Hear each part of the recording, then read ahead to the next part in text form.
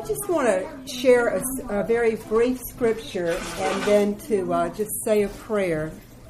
The scripture that's been coming to mind, that was coming to mind Sunday at Bill's house before they left for Peru, but I couldn't remember quite where it was. It's just something very simple. It's from Revelations 21:5. Then he who sat on the throne said, "Behold, I make all things new." And that's what he's done. He's made all things new.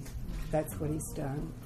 And I believe that's something that he's wanting to do for us as a fellowship, that there is a fresh birthing that he wants to do as he reconfigures and rebirths us in the plans and purposes that he has for our future. I'd like to pray that out.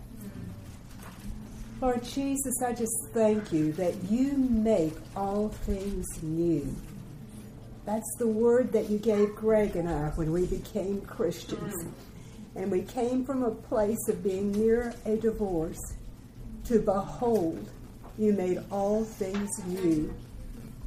And Lord, I pray that for our fellowship now, that the old would pass away and that we would embrace the new, that behold, all things would become new in your plans and in your purposes.